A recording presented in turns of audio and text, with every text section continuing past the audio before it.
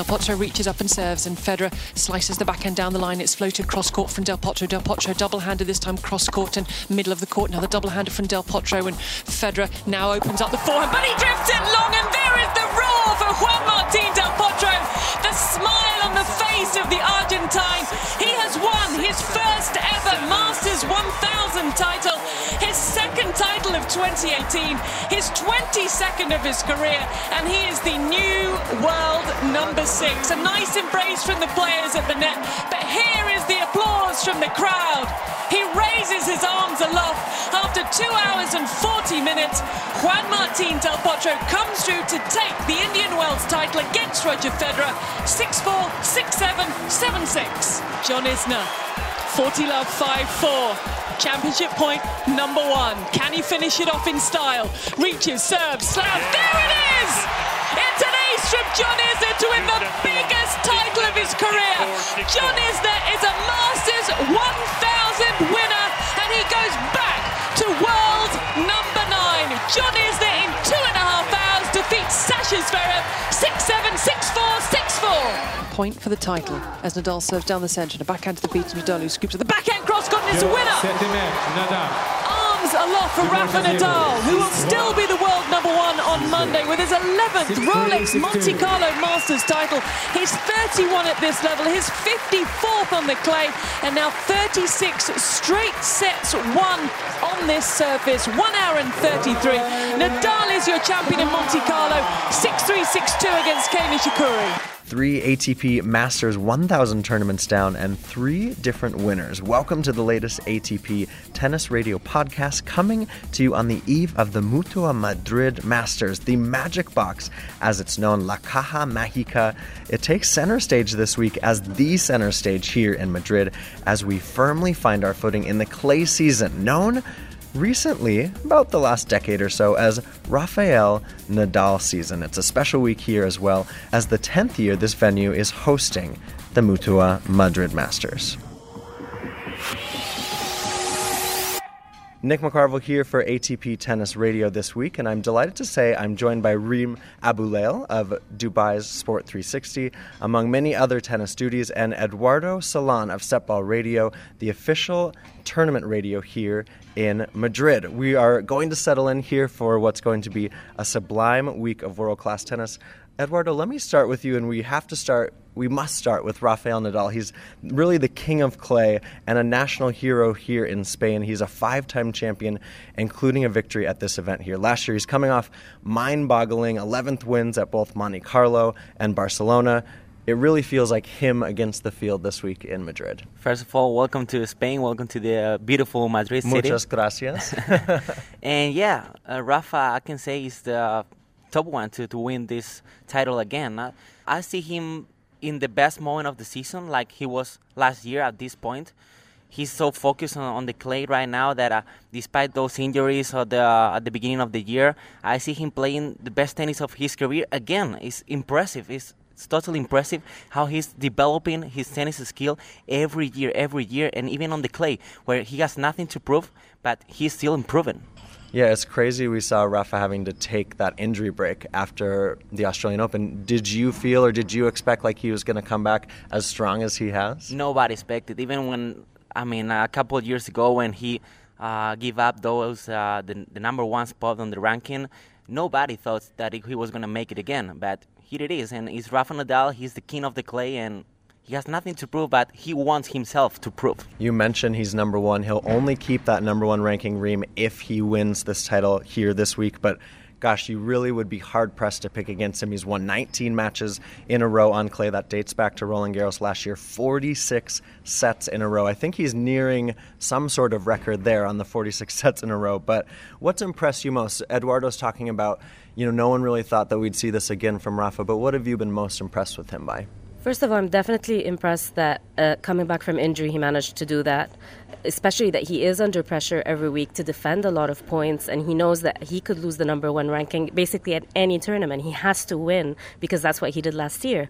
So I'm just impressed that he's not feeling pressure at all. He's playing quite freely, and actually I'm impressed because the players that he has been beating this season, we've seen players like Dominic Thiem and David Goffin, who you'd think would really push him on clay, and he actually bageled each one of them, one in Monte Carlo and one in Barcelona. So he's actually, like, his toughest opposition, he's easing past them. So that's been really impressive to me. It's crazy when you look at even the sets. I mean, we mentioned the 46 sets in a row, but just only a few sets he's really been pushed to a 6-4 or a 7-5. What to you is the specific thing in his game that he's really come back and been so relentless with?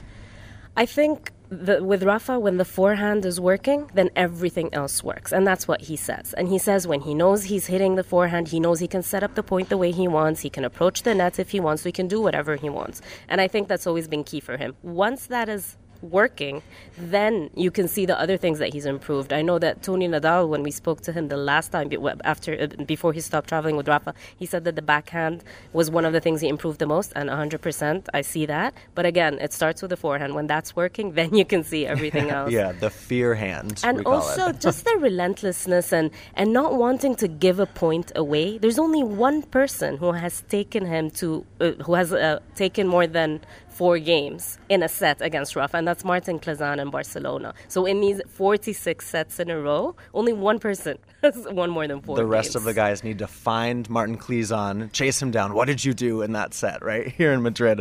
I should also mention Rafa is hungry for another title. We're getting hungry for lunch. We're actually in the Magic Box in the cafeteria. So if you hear some lunchtime things happening around us, that's where we are. Eduardo, let me go back to you because we saw what Rafa did in Monte Carlo as well as in Barcelona. Barcelona's been like his home away from home.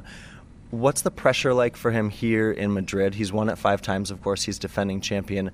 But it hasn't necessarily been a place that he enters the tournament and he's going to walk away the winner. Yeah, it was tough for him at the beginning when Madrid was played in a hard court. I remember one game against Ivan Lubicic that he come back from 2-0 in sets. It was like the very beginning. But in the last year, he's feeling more comfortable. Every year here in Madrid, he's feeling more comfortable. Barcelona is like his home. He has the court, the main court with his name, Rafael Nadal court in Barcelona, so it's like something special. But he feels pretty comfortable here in Madrid.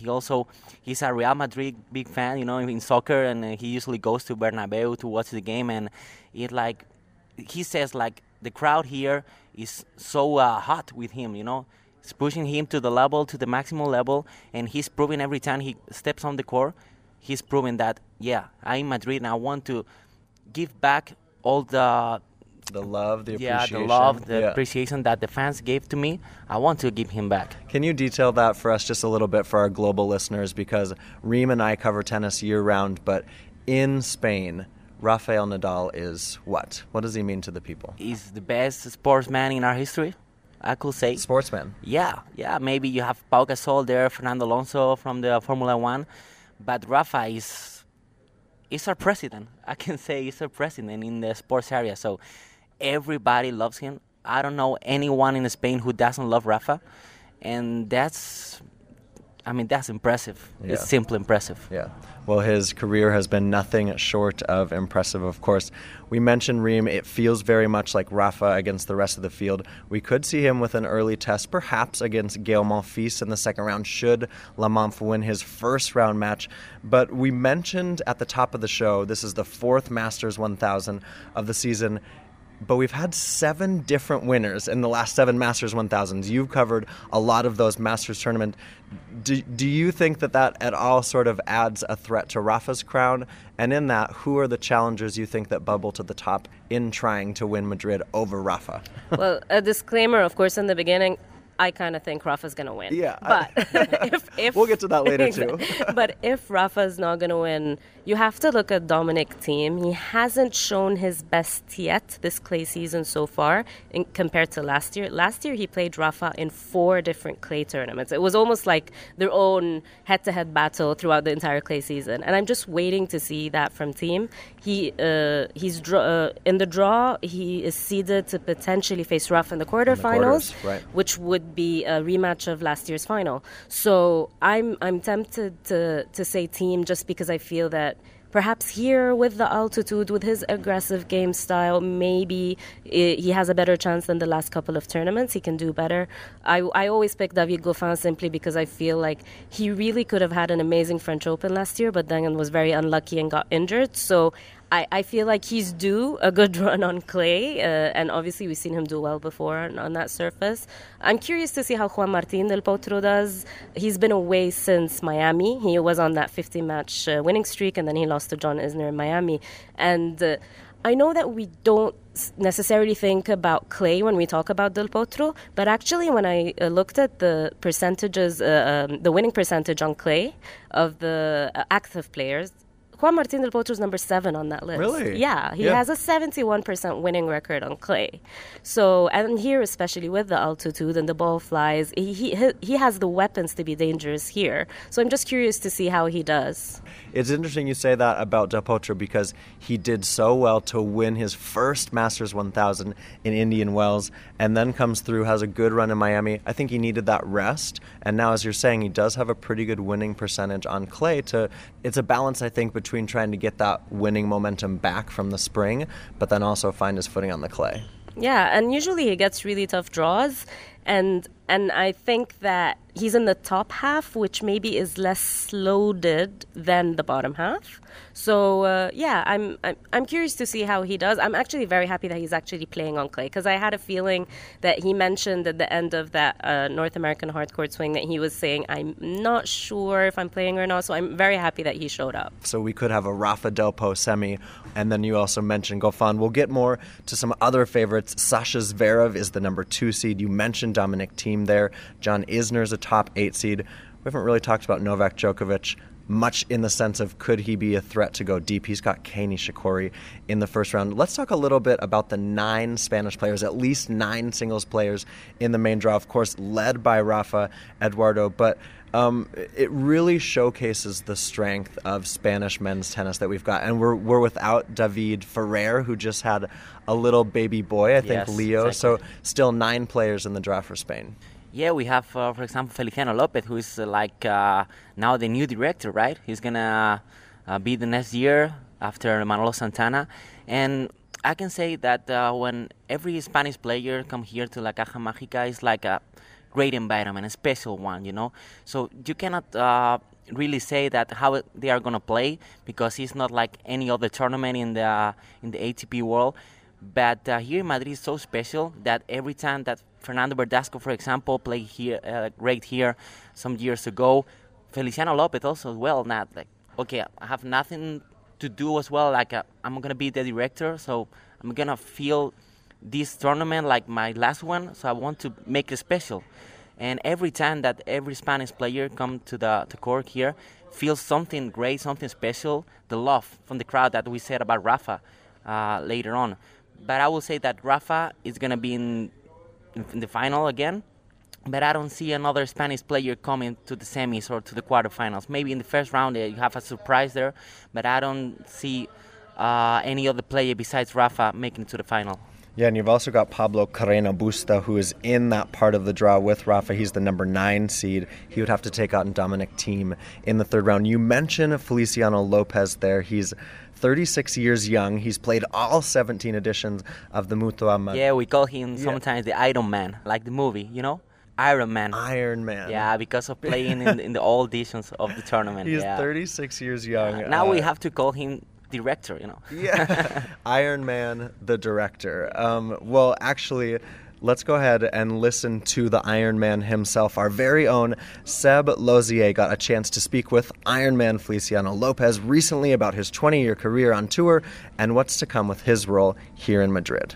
Yeah, I'm very lucky. You know, I feel so lucky and grateful, you know, to still be competitive at this, you know, stage of my career and trying to enjoy every moment of this last period of my career, because I didn't expect it to be competing at that level. And if you play Roland Garros, you'll tie Roger Federer for the most consecutive Grand Slams, and if you play Wimbledon, you'll set a new record. You aware of that? Yeah. It's been already a few years that, you know, since Roger missed the French that I was the second on the list, with most Grand Slam played consecutively, and it is true that it's a nice number to achieve, and but still two Grand Slams to play, so I don't really want to think a lot about that. But yeah, it's good to be able to be better than Roger at something, You're still winning so many matches, of course, and you're still not long, let's face it, since your last title and Queen's last year. With that in mind, has it been difficult? I don't know, difficult committing to something like being assistant tournament director in Madrid, or have you been thinking forward for a little bit now? No. I've been told. No, we've been working on that possibility, of being the tournament director in Madrid, because Manolo is he's making, I think it's his 80th birthday during the week of Madrid. So we've been thinking, about the idea of Manolo, going to be the ambassador of the tournament and to have his name forever, in the tournament. So we've been thinking about that, and also they just told me, why don't you work with us? I think you are the right person. I live in Madrid. I'm the only one who played every single year since the tournament started in Madrid from 2002. So yeah, and my relationship with the tournament has been great all over the years, and so yeah, it's a great thing for me. It's a good thing that I have to, obviously it's gonna be tough, because there's many things that I have no idea, and the work with the players, it should be easier for me because I'm still playing. I know his, their entourage, I know everyone, but there's so many things, because Madrid is such a big tournament, with great potential as well, with so many things from the other side that as a player you don't know. So for me it's going to be the tough thing, just to discover new things, just to work in some areas that for me are going to be new. So yeah, it's a great challenge. I think the plan is to then become tournament director, obviously, from next year. But even this year, has it been difficult, given that you're still... I know you live in Madrid, but in terms of your time and balancing things, has it been difficult still being out on tour? No, not really, because this year Manolo, he's still the official tournament director, and he's the one who's going to be, 100% involved, and so I'm just trying to help in small things, and try to be aware of everything, that happens, in the tournament. But Manolo is going to be the tournament director this year still, and from next year on I'll be 100% involved in the tournament. And am I allowed to ask about retirement, the R word? Does that mean that you won't be playing anymore, or do you not know yet? No, not really. No, I haven't think, to be honest, about retirement yet. Last year they've been great. I had such great results, and I've been very, very lucky, to still be, able to compete at the highest level. So for me, it's something that I, didn't think about yet. And the fact, that I'm gonna be tournament director next year, obviously, it's something that changed, things a little bit in terms of, scheduling, and because I'm gonna be working for the tournament, and there's so many things that I have to do, and but no, I haven't think about retirement. No, I think I'm gonna play 2019 also, not the week of Madrid, because I cannot play that week of Madrid being a tournament director, but I think I'm gonna play one more year for the moment. Still, I take it 1 year at a time. This year is still 5. It's not even, we're not even by half of the season, so I still, I want to compete this whole year, and then let's see. Feliciano, thank you very much. Muchas gracias. Okay, guys, thank you. Okay, so it's interesting there we hear from Feliciano, but he's not actually ready to say the R word, retire, because he's going to play through the rest of this year, perhaps break an all-time consecutive slam record, and he might play a little bit in 2019. He won't play here, he's going to be tournament director, but the Ironman plays on. Yes, exactly. It's how to say, it's a classic one, Everybody also loves Feliciano, especially in Madrid. It's like his hometown. He born like 1 hour driving from here, from Madrid, in Toledo. So he's a local idol. Even Rafa, okay, is a national idol, but we can say that Feliciano is a local idol. And it's a classic in the circuit. Everybody wants to see Feliciano play, especially, I will say, maybe on the grass, that he is kind of better than on the clay court. But everybody loves him here in Madrid, and he's our Iron Man. He is your Iron Man. You know, a lot of players, this is a recent trend, right? We see James Blake in Miami, Tommy Haas in Indian Wells. Richard Krajicek has done what he's done in Rotterdam, Guy Forget in France. What do you kind of make of these players transitioning to tournament director roles? I think if you think about it, the number of jobs available for people who dedicated their entire lives to tennis is not that. Of course, the sky's the limit. They can do whatever they want, but what they know best is the sport. So either they coach or they commentate, and I kind of feel it's cool that some of them now are becoming tournament directors, because they get to learn the business elements of everything, and also they know what the players want the most, so they've got that covered. And it just opens everyone I've spoken to, because I interviewed Tommy Haas in Indian Wells, and I spoke to Feli in Indian Wells as well about him taking up this role. And they both said similar things. They're like, we really want to know more about, and already they're like, we've seen so many other details that as players we never knew about. So I think it's very cool. I think that as well. It brings an element of experience. It brings an element of even people are curious. As you said, Feli's an idol here. So the fact that he's still going to be involved in the tournament after Manolo Santana, who's a legend here, I think it's a very cool choice. And I love the piece that Feli wrote on the ATP website about his very first experience at the Madrid Masters, playing Andre Agassi when he was very, very young, when it was still held in Casa de Campos. So that was very cool to read. Yeah, well, Manolo Santana turning 80 this week, celebrating. He's going to be an ambassador, still involved in the tournament. But Feliciano Lopez stepping into that role next year. We discussed a few of the favorites, but the young guns, Reem, the next-gen ATP stars who continue to make a push on tour, we're going to have to watch out for a few of them this week. We're recording this on Sunday afternoon. Both Sasha Zverev in Munich and Francis Tiafoe and Estoril will play finals today. Stefanos Tsitsipas made the final a couple weeks ago in Barcelona. He got a wild card here. Does it really feel like this generation has sort of finally made its stamp on the tour as a whole? I think that they've definitely showed up, but I think that still, until one of them really wins a slam, probably, that's when you'll feel like, wow. We've seen Sasha Zverev win 2 master titles so far, which I think was huge for him, and making the final as well in Miami. We've seen someone like Chung, for example, who won the next-gen finals last year in Milan. He went on to make the semifinals in Australia. That was big.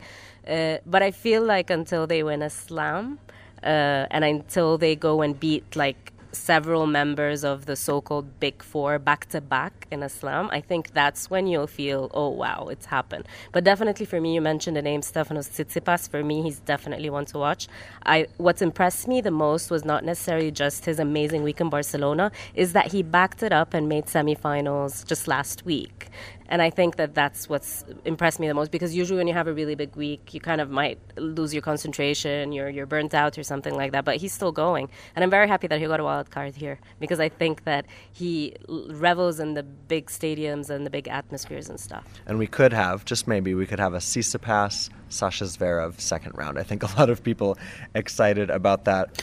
One other youngster we haven't mentioned is Canadian Denis Shapovalov. I joined the gathered media to speak with the Canadian after his first round victory here against Tennys Sandgren. Yeah, definitely to get my first win, and beating a top player like this. Tennis has been playing unbelievable. Finals of Houston. He pushed Francis last week, so he's definitely playing some good tennis. And it's a huge confidence booster for me. Dennis, you just celebrated a birthday recently, 19. I can't believe you're still a teenager, but I think a lot of people can't either. You've had a great run here. How do you sort of transition? You're a career high 42 in the world. How do you transition into that next level, and what are you specifically working on to try to get your tennis to that level? Yeah, I'm working on a lot of things. I think still the thing I can improve most is my fighting spirit, my mental toughness. I feel like I have some good matches where I'm just out there fighting for every point, and that's usually when I get those tough wins. So it's about doing that every day, and as well on the court, I'm really trying to improve my game. Certain aspects of it I can still really, really improve, and yeah, it's going to be a long journey. I'm only 19, like you said, and I'm just enjoying it. I'm not thinking about my ranking too much. I'm just trying to focus on improving daily. You've got Luca Pouille or Benoit Paire next. I think it'd be a first meeting for you against either of those guys. What would a matchup like that against them look like? And then also, do you look at your draw? Do you look ahead, or are you trying to focus on one thing at a time? Normally, I just take it one match at a time. I actually had to look, in between interviews to see who I was playing next. But they're both great opponents. It's definitely going to be a tough match, but another good match for me for the clay court experience. And the tricky part for me on the surface, it's not really the movement or anything. It's just how to implement my game style onto the surface. And today I felt like I kind of figured it out. This whole week I've been playing really well.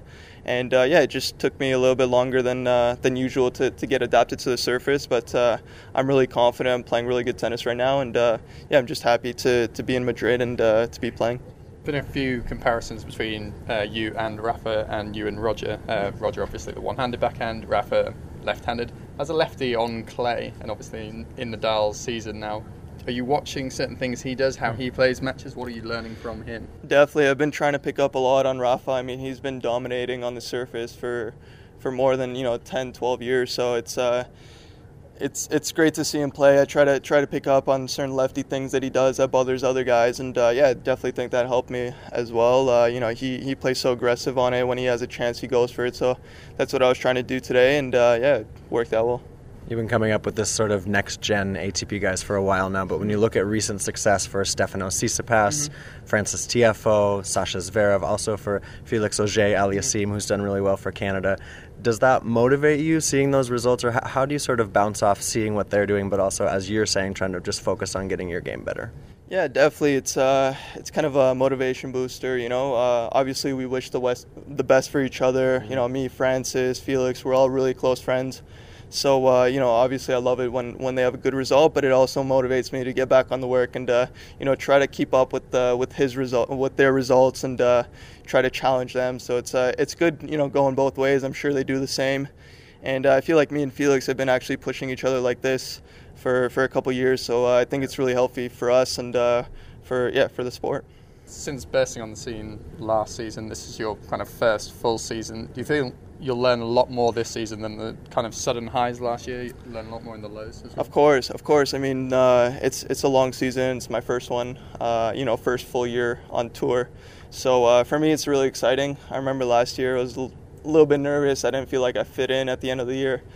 And I got pretty homesick, so that was tough for me. This year, I feel ready for the challenge. I feel like I belong with all these players, so I'm really comfortable with these tournaments. And I'm just excited to play them and do what I dreamed of doing, playing the tour. That's Denis Shapovalov speaking to me a little bit earlier. Want to wrap up a few of the other favorites in the draw, talk a little bit of doubles, and then say farewell to each of you. We mentioned Sasha Zverev, Del Potro, Dominic Thiem, John Isner, David Goffin, but really the big first round that a lot of people are looking for is Novak Djokovic against Kei Nishikori. Nishikori, of course, making the final, really his comeback from injury of sorts, having missed the Australian Open and a lot of last year, the second half of last year.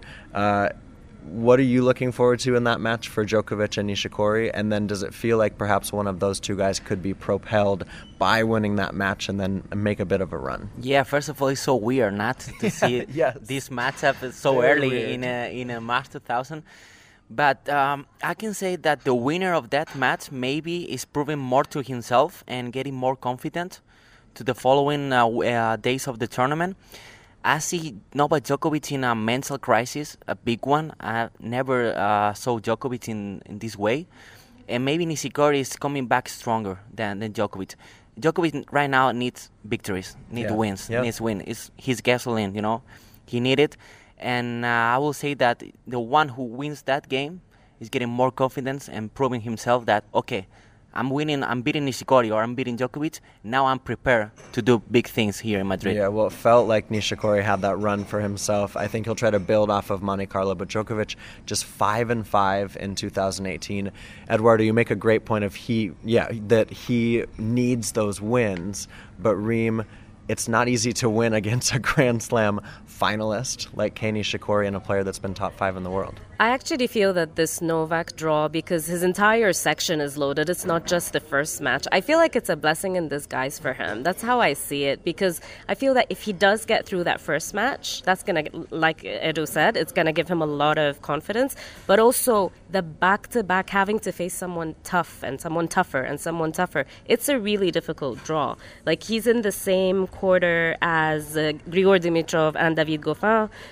He could face Daniil Medvedev or Kyle Edmund in the second round. There's also Chung there in his path, and Chung took him out in Australia. So I feel that the way... First of all, I admire the way he's trying to fight. I admire the way, like, he lost to Monte Carlo, immediately took a wild card into Barcelona, went there, didn't do well, doesn't matter, he's still at it. He also brought his former coach back, Marian Vaida. We don't know if it's long-term or not, but he is with him here this week, and he also is working again with Gebhard Gritsch, who was his fitness trainer before as well. So I kind of feel like he's got the band back together. The band again. is back together, exactly. Exactly. And he's trying. I mean, that's what you want in these kind of players. He's trying, he's fighting, and I definitely feel if he starts to get a couple of wins against these type of players who are very tricky, even someone like Kyle Edmund, he was a finalist on clay just a couple of weeks ago. Yeah. So none of these matches are going to be easy. And I feel that, who knows, he's won here twice before. So you don't necessarily, yes, while we've seen him, like you said, there is a crisis of confidence somehow. But you also think that at any moment, he can kick into gear because he has experienced so much success on all these courts. So you don't forget how to play tennis. It's a few small things and it can click. Yeah.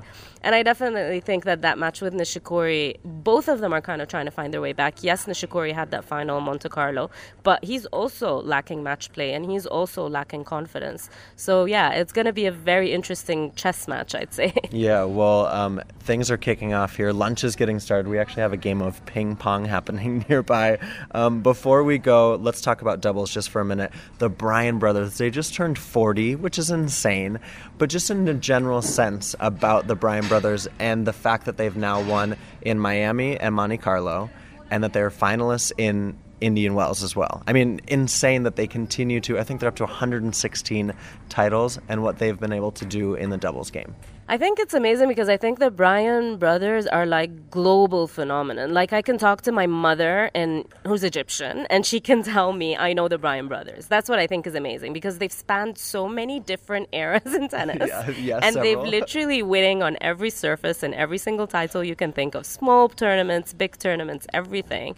So that for me is amazing because I know how big they are in the States, but I just think that globally as well, they've really made an impact. Well, they're the number 2 seeds here behind defending champions Lukasz Kubat and Marcelo Melo. We've also got a few Spanish teams in the draw. Marc Lopez partnering up with Feliciano Lopez. They've had great success on the doubles circuit, as well as David Marrero playing with Fernando Verdasco. Exactly. I would say the Lopez, we call him sometimes the Lopez brothers. They are not brothers, but they kind of look like when they play together. Exactly.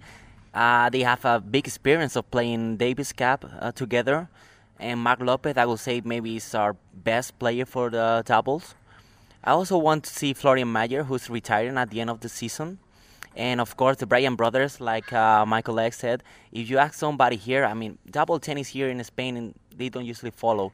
But if you ask about Bryan brothers, of course, we know Bryan brothers. I love hearing that as an American. Egypt, Spain, anywhere, they know the Bryan brothers. Lastly, usually our last task on the podcast is to ask for your tip of the week, put you in the hot seat. But it feels like a pretty chilly hot seat because I believe you're both going to say one man's name. Who's going to win? It's Rafa, man. It's Rafa time. And Reem, yes? Yeah, I'll have to agree. We're very boring with our predictions. Oh, all right. Well, my many thanks to Reem Abulleil and Eduardo Salan for joining us here on our preview of the week to come in Madrid. Remember, you can join us all week long for live ball-by-ball commentary every day of the Mutua Madrid Masters. Gigi Salmon and the rest of the commentary team will be guiding you through the action daily, and I'll be on the ground to bring you exclusive interviews with players, coaches, support staff, tournament staff, and much more. Enjoy the tennis.